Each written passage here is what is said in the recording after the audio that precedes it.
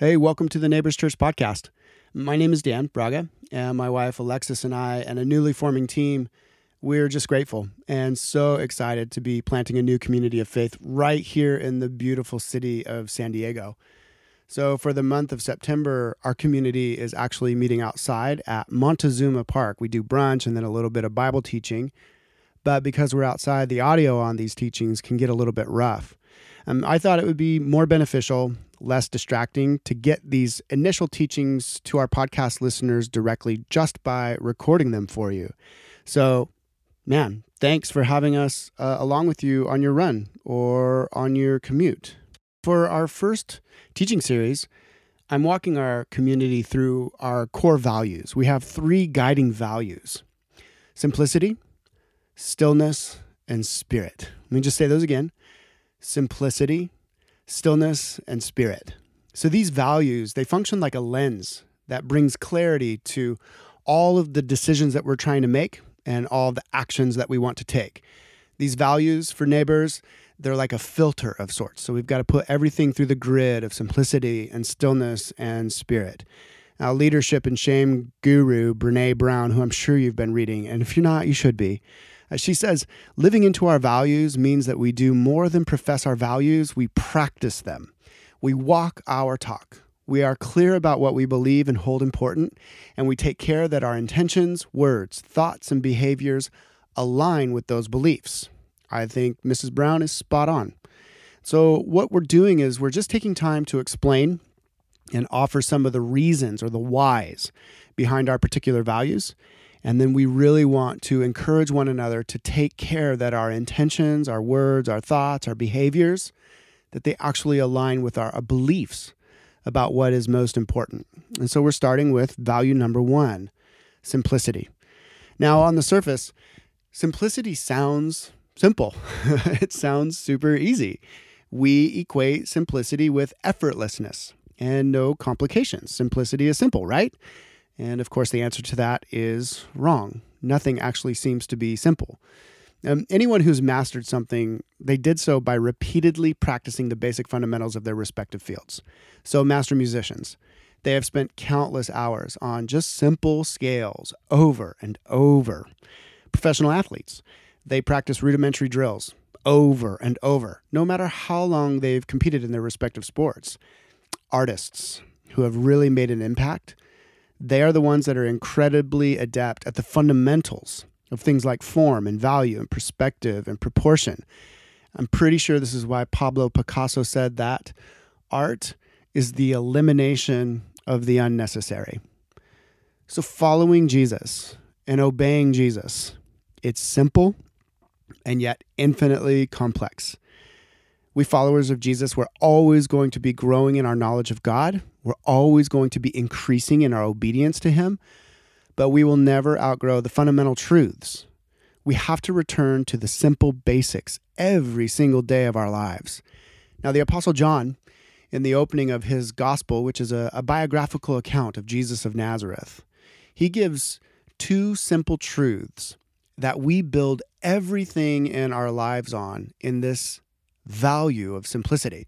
So if you have your phones or your Bibles and you're not driving, you can open up to John chapter 1. The first foundational truth is this: there's a God and He made everything that exists, including us. Let me read to you John chapter 1, verses 1 through 3. In the beginning was the Word, and the Word was with God, and the Word was God. He was with God in the beginning. Through Him, all things were made. Without Him, nothing was made that has been made. So the simple fact that there is a God and that God made everything, including you and including me, this means that you and I, we are not accidents. Because there's a God who made everything, including you and me, we actually have purpose in the mind of our Creator. We have value and beauty as His creations. And we have a responsibility to seek Him and to obey Him. So simplicity as a value, it means that we return over and over, moment by moment, day by day, through the entirety of our life, to this grand truth that there is this God out there that exists, and that God made us, and that we can truly know ourselves, and we can understand and have meaning and purpose and love in relationship to him. That really is the foundation of everything. Now, the Christian God revealed in the Bible has revealed himself in Jesus of Nazareth. When we see Jesus, we see eternal creator God in the flesh. His actions and words were and are God's actions and words. The God that we are returning to over and over is Jesus. As I've said, that sounds so simple. We live into our relationship with God. God is revealed by Jesus, and everything goes great. Of course, we know that's absolutely not the case. We all know that things go terribly wrong, and something is terribly wrong. And John explains to us why. In verses 10 through 11 of John 1, he writes, "He," referring to Jesus, "was in the world, and though the world was made through him, the world didn't recognize him. He came to that which was his own, but his own did not receive him." So what John is saying happened and happens to this day is that we humans, we reject the simple truth that God exists. We resist the truth that God made us. We deny the truth that we can only know ourselves and meaning and purpose in relationship to the God who made us. We don't want to receive that. And the Bible tells the story of our earliest ancestors, Adam and Eve, as the source of this problem. God created them to be like him, to be his image bearers, as the theologians call them. Image bearing was both their identity and their purpose. Adam and Eve, they were to go into creation and reflect God, and they were also to rule on behalf of God. And all of that was to take place in the context of this loving and obedient, intertwined relationship with him. Now, Genesis tells us that there was a talking snake in this space that God lived with Adam and Eve. Weird, I know. We'll talk about that in much later teachings in the life of our church. But the serpent deceived Adam and Eve.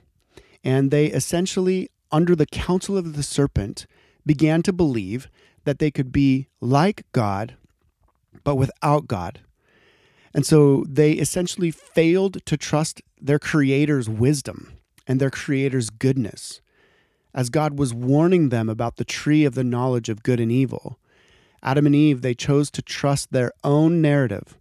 They chose to redefine good and evil for themselves. And that is now the plight of all humans. Every one of us. We now sinfully try to be like God, only without God, because we are all, in essence, deceived. And so we choose to self-define. We chart our own course. We decide what is good. We decide what's evil. We decide what's beautiful and ugly. We decide what's true and what's a lie. And we do that all apart from God. And the result of that is personal death and ultimately universal death. The good news, though, is that God doesn't leave us in our rebellious state. That's what the whole point of the Gospel of John and really the whole point of the Bible is. He comes after us, God does, and he communicates his love to us in a myriad of ways over and over, trying to woo us back to himself. God's heart longs to be in loving relationship with us always, no matter our state. And so when we respond, when we hear, see, come to understand his love towards us, and we respond with trust and obedience, well, then we receive this second, simple, fundamental truth. We actually receive our true identity. John 1, verses 12 through 13. John says, "To all who did receive him," that is, who surrendered to the love of God, who trusted him, who received Jesus. Yet to all who did receive him, to those who believed in his name, he gave the right to become children of God. Children born not of natural descent, nor of human decision, or a husband's will, but born of God. And so simplicity and the value of simplicity, we practice, we return to the rudimentary truth that there's a God, that God made everything, including us, and the only way we can know meaning, purpose, and love is by being in relationship with that God. But simplicity gives us this second core value, this second core truth that we return to over and over. And that is, when we trust and surrender to God, we walk in our true identity as loved children who are receiving and living out of His love every day. And I would say, in my experience, this is probably the most difficult aspect of simplicity. It's the hardest scale to learn, so to speak. Choosing to believe what God says about us, regardless of what we've done or not done, and then behaving as if being God's loved child is enough and we don't need anything else, that simple way of being in the world is so difficult to achieve. Now, simplicity, it's an inward reality that results in an outward lifestyle. What we believe inwardly about God and ourselves results in outward behaviors. And so we want to examine those outward behaviors a little bit now. When we distill everything down, when we become introspective, down to the bare bones, and we start asking, okay, what's complicating my life?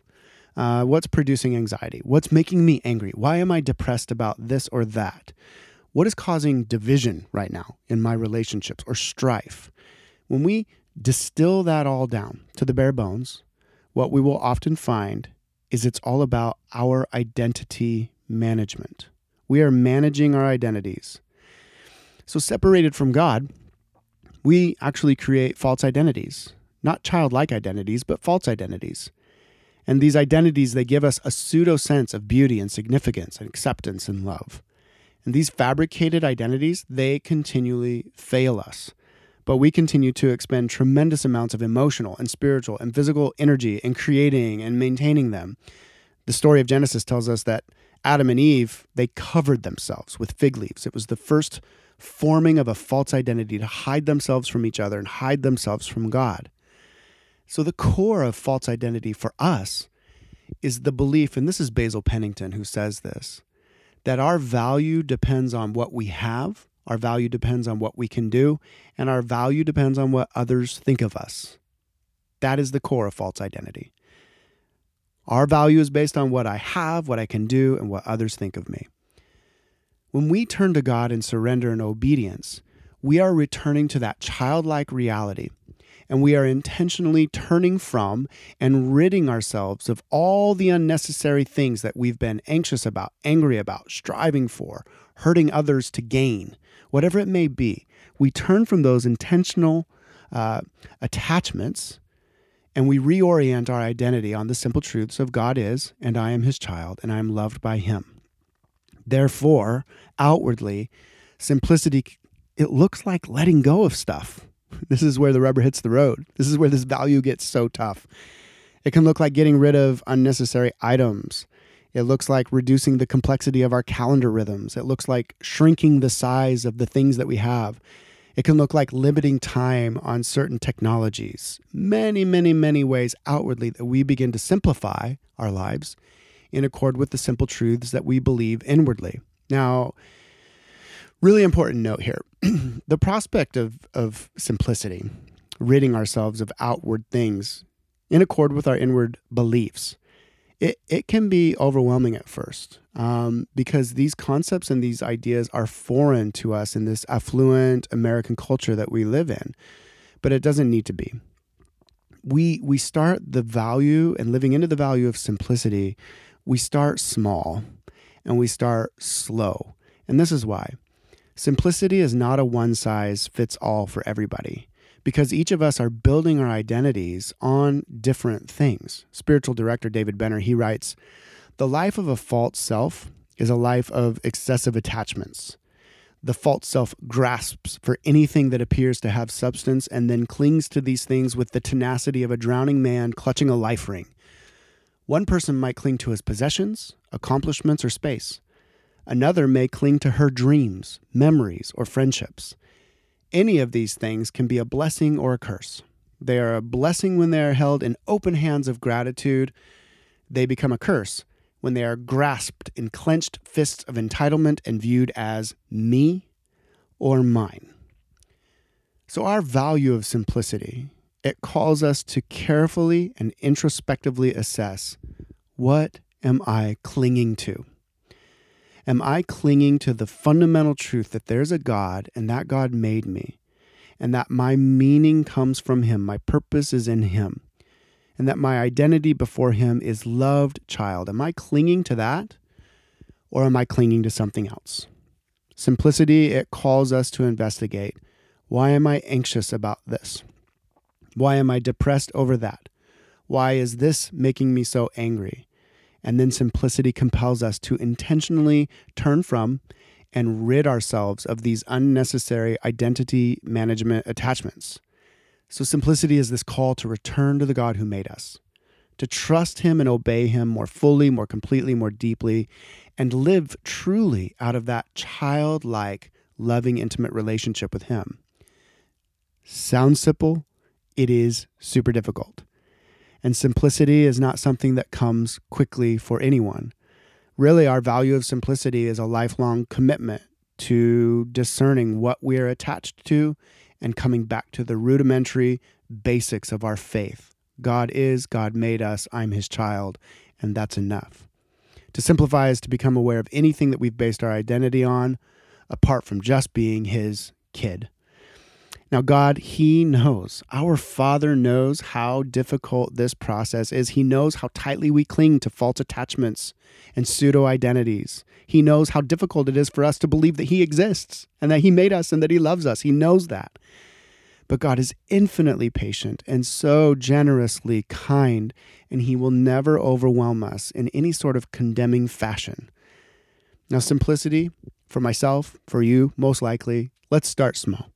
It can start by simplifying the amount of time that we just spend on social media platforms, and maybe increasing the amount of time that we spend in the Bible and with Christian community. Maybe it looks like just trying to take one thing off of our calendar for the week, if at all possible. Just one thing that we say no to simplify the busyness of our life and have a little bit cleaner calendar that serves us versus like enslaves us. Maybe simplicity for some of us this week looks like buying one less article of clothing, looking through our closet saying, as a child of God, I have enough right now, or not getting that pair of shoes. For some, it might start with, and I do this is a big one for me, just practicing little thought experiments where I'm envisioning my life in obscurity. I intentionally stop pursuing and making decisions after the pursuit of significance or acceptance. And in the moment, I just practice gratitude for what is, for who I am, for being loved by God. Now, as we increase, as we grow in following Jesus, the Spirit will lead all of us to more extreme versions of simplicity. For some, God may call you to sell everything and go serve on the mission field. God may call us to sell vast amounts of things and give the proceeds to various social justice initiatives. For some of us, he may say, I don't want you to upsize the home. I want you to downsize the home. Many, many ways. Understand, our value of simplicity is not commands, but the value of simplicity we really do believe is vital for our personal souls. David Benner, again, he's very pointed. He says, we think of our attachments as anchors of well-being. We feel good when we're surrounded by what seem like innocent indulgences, and they seem to secure a state of pleasure that would not be ours without them. In reality, however, they sabotage our happiness and are hazardous to both our spiritual health and our psychological health. And so simplicity, personally, for us as individuals, is a pathway to true liberty. Simplicity frees us from our attachments so that we might more fully experience ourselves as loved children and be satisfied and full and go forth into the world to give that gift to others. But simplicity is not only for our own personal soul's sake, it's also for the sake of others. Let me tell you what I mean. Again, from the Gospel of John, John 1, verses 6 through 8. There was a man sent from God whose name was John. He came as a witness to testify concerning that light, so that through him all might believe. Now, he himself was not the light. He came only as a witness to the light. John the Baptist, He's one of my favorite characters in the whole Bible. He was extreme in almost immeasurable ways. I really love him. Can't wait to meet him. And his life was extreme to the onlookers in his culture because of his incredible simplicity. John's residence, where he lived, as far as we know, was the deserts of Judea, very barren expanse. His clothing was camel hair and a leather belt. And his diet was simple, locusts and honey. Gross. John was anything but the modern day foodie. But his simplicity, all of these things, his residence, his clothing, his diet, it was all pointing to this deeply obedient life that John the Baptist had with God as his prophet. John's mission was to proclaim Jesus as the coming light. And he somehow understood that simplicity was vital to that mission. He found the utmost joy in obedience to his Father, and he just exalted Jesus, refusing to keep up with the Joneses of his day. And so simplicity for us as a community value, it actually becomes a tangible testimony to our circle of friends and to our family and to strangers and even to our enemies. Simplicity becomes a tangible testimony of a better way to be human. As we practice simplicity, as we engage with this value and let it filter our decisions and our actions, it's as if we see the light more and more. And then we are going and inviting our fellow humans who are still imprisoned in darkness to come join us in the newfound freedom that we have. Our culture is really at a tragically ironic crisis point. We have more wealth, more comfort, more technology, more access to information than any other society in human history. The average American home has over 300,000 items in it. The average home size has almost tripled over the last 50 years.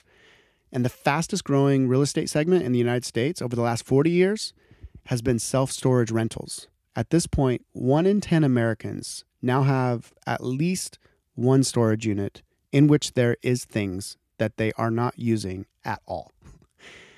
So information access, it comes at us in this constant deluge. It tells us who to be, what to have, who's better, what's next. On average, guys, we pick up our phones 58 times a day, averaging in upwards of 4.5 hours on them.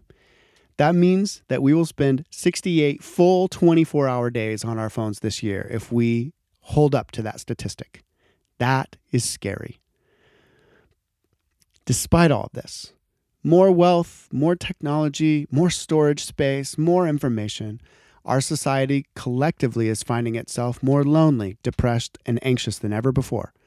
You know, the cracks in the foundation of the American dream, they're increasing. And I think this is why the tiny house movement has exploded. I think this is why millennials and Gen Z are in droves, opting for the decked out bus life instead of the 3 bedrooms and the white picket fence. You know, more and more people are opting to live in less space with less stuff so they can live life more fully. It's as if society is just primed right now. They're discovering what Jesus followers have known for millennia, that we are more than what we own and we are more than what we do. The missing piece for our hip minimalist neighbor living in their bus is Jesus. Just getting rid of stuff for the sake of a better life, that's going to eventually fail. Because remember simple truth number 1. God is, God made us, and our meaning and purpose cannot be known apart from him. And so that is what we apprentices of Jesus, that's what we bring to the table in simplicity. We do not bring that to the cultural table if we're just as plagued with the same anxieties, same anger, same depression, same issues. Because Jesus lived a life of simplicity in the midst of one of the most opulent societies to ever exist, the Roman Empire, we as a community, we are embracing simplicity as a guide.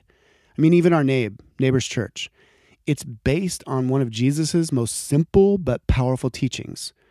Love God with all of your heart, mind, and soul, and love your neighbor as yourself. It's simple. And so simplicity is how we as a community want to filter everything, how we do our gatherings, how we spend our money, how we do mission, how we teach, everything. And it's not easy. But every time we choose to let go of what we think we must have, what we think we must be, what we think we must do, It results in receiving more of God, and we are more liberated and more free, and we shine more brightly to a very dark and imprisoned world. We want to point to the God who is light and truth and grace and love. And we do that the more fully we experience our true selves simply in his love.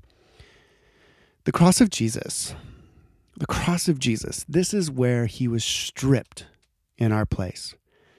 In essence, Jesus was exposed. There was no covering for Jesus. There was no mask. There was no falsity in him.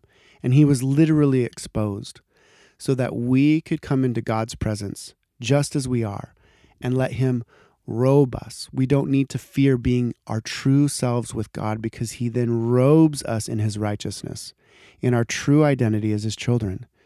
In essence, Jesus took all of our false identities and all of the attachments that we were clinging to. And on the cross, we were put in him, and he was stripped. He was stripped of our attachments, stripped of our false identities in our place. It's this kind of love that motivates us. It's this unconditional love that truly transforms us to live as the children that we are.